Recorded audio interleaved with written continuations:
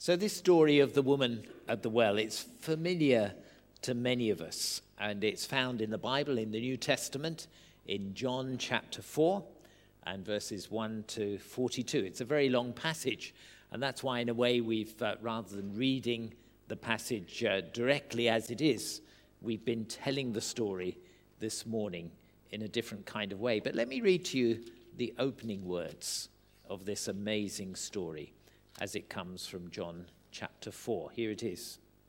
Now Jesus learned that the Pharisees had heard that he was gaining and baptizing more disciples than John, although in fact it was not Jesus who baptized but his disciples. So he left Judea and went back once more to Galilee. Now he had to go through Samaria.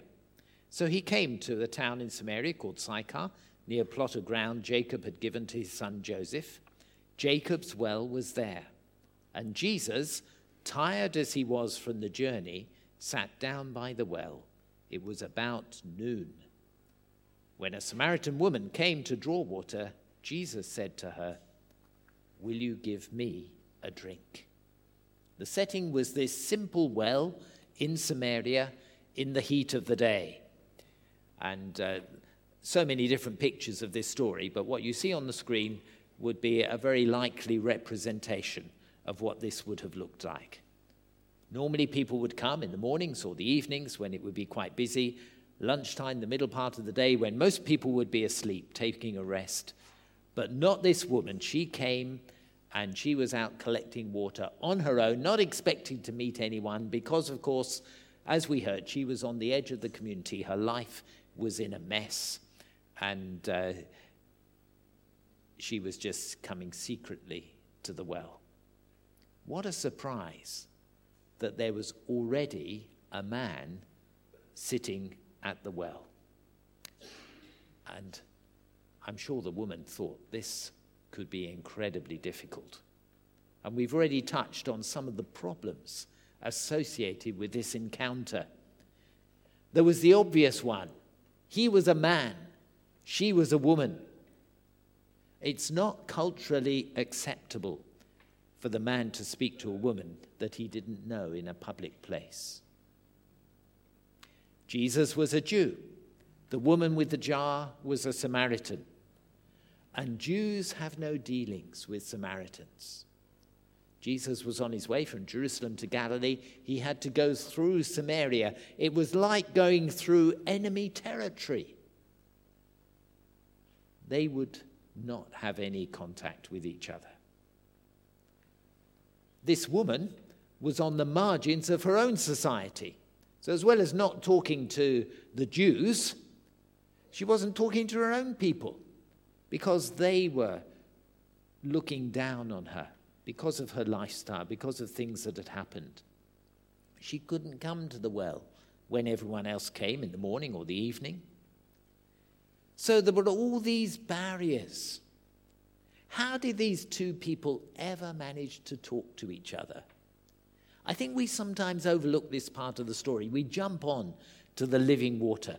But the very fact that Jesus and the woman spoke to each other was itself a miracle. In fact, it's one of the most remarkable conversations ever recorded because every indication was that it should never have happened at all. They could have easily passed each other by in silence. Jesus could have sat there in silence. The woman could have come, collected her water, and gone away again. Nothing happened. But they connected. Jesus said to her, "Will you give me a drink?" It was an incredible moment. It was a truly remarkable conversation. And Jesus reached out to this woman because he loved her and because he valued her. Not just because she had the jar and she could scoop up the water and offer him a drink. It was much deeper than that. Jesus knew what was going on in her life, and Jesus wanted to come alongside.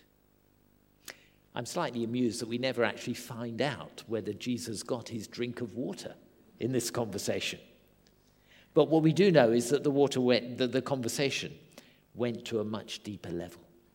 And what we need to realize this morning is that there are actually no barriers that prevent you and me from meeting with Jesus today. Age is not a barrier. It doesn't matter how young we are or how old we are. Color is not a barrier. Thinking of our opening story, the blues and the greens that didn't talk to each other. This is no barrier. Ethnicity, to use a more up-to-date word, is not a barrier. Lifestyle is not a barrier. Language is not a barrier. There are no barriers. The things that have gone wrong in the past are not a barrier.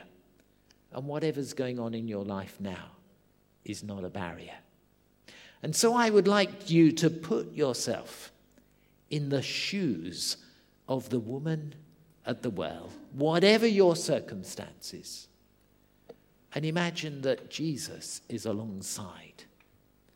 And he actually wants to talk with you. And whatever you think might stop that conversation taking place, it can really happen.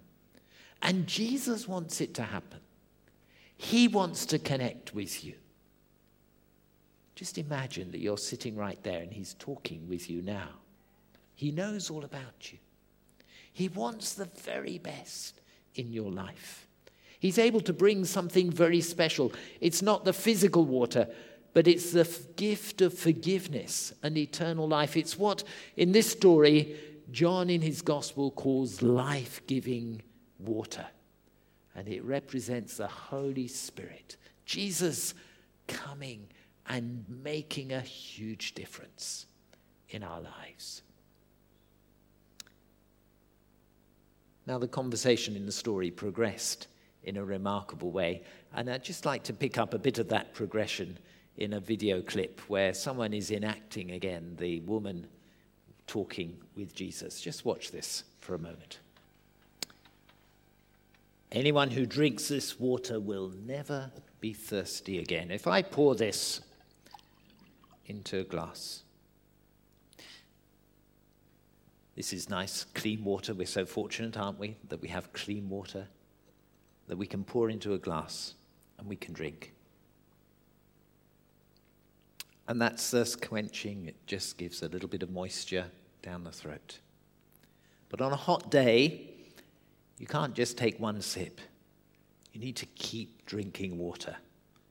You need to regularly take that water.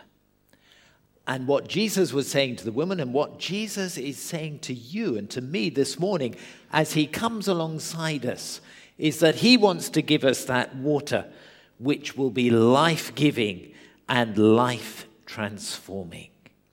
The physical water became an illustration of the Holy Spirit.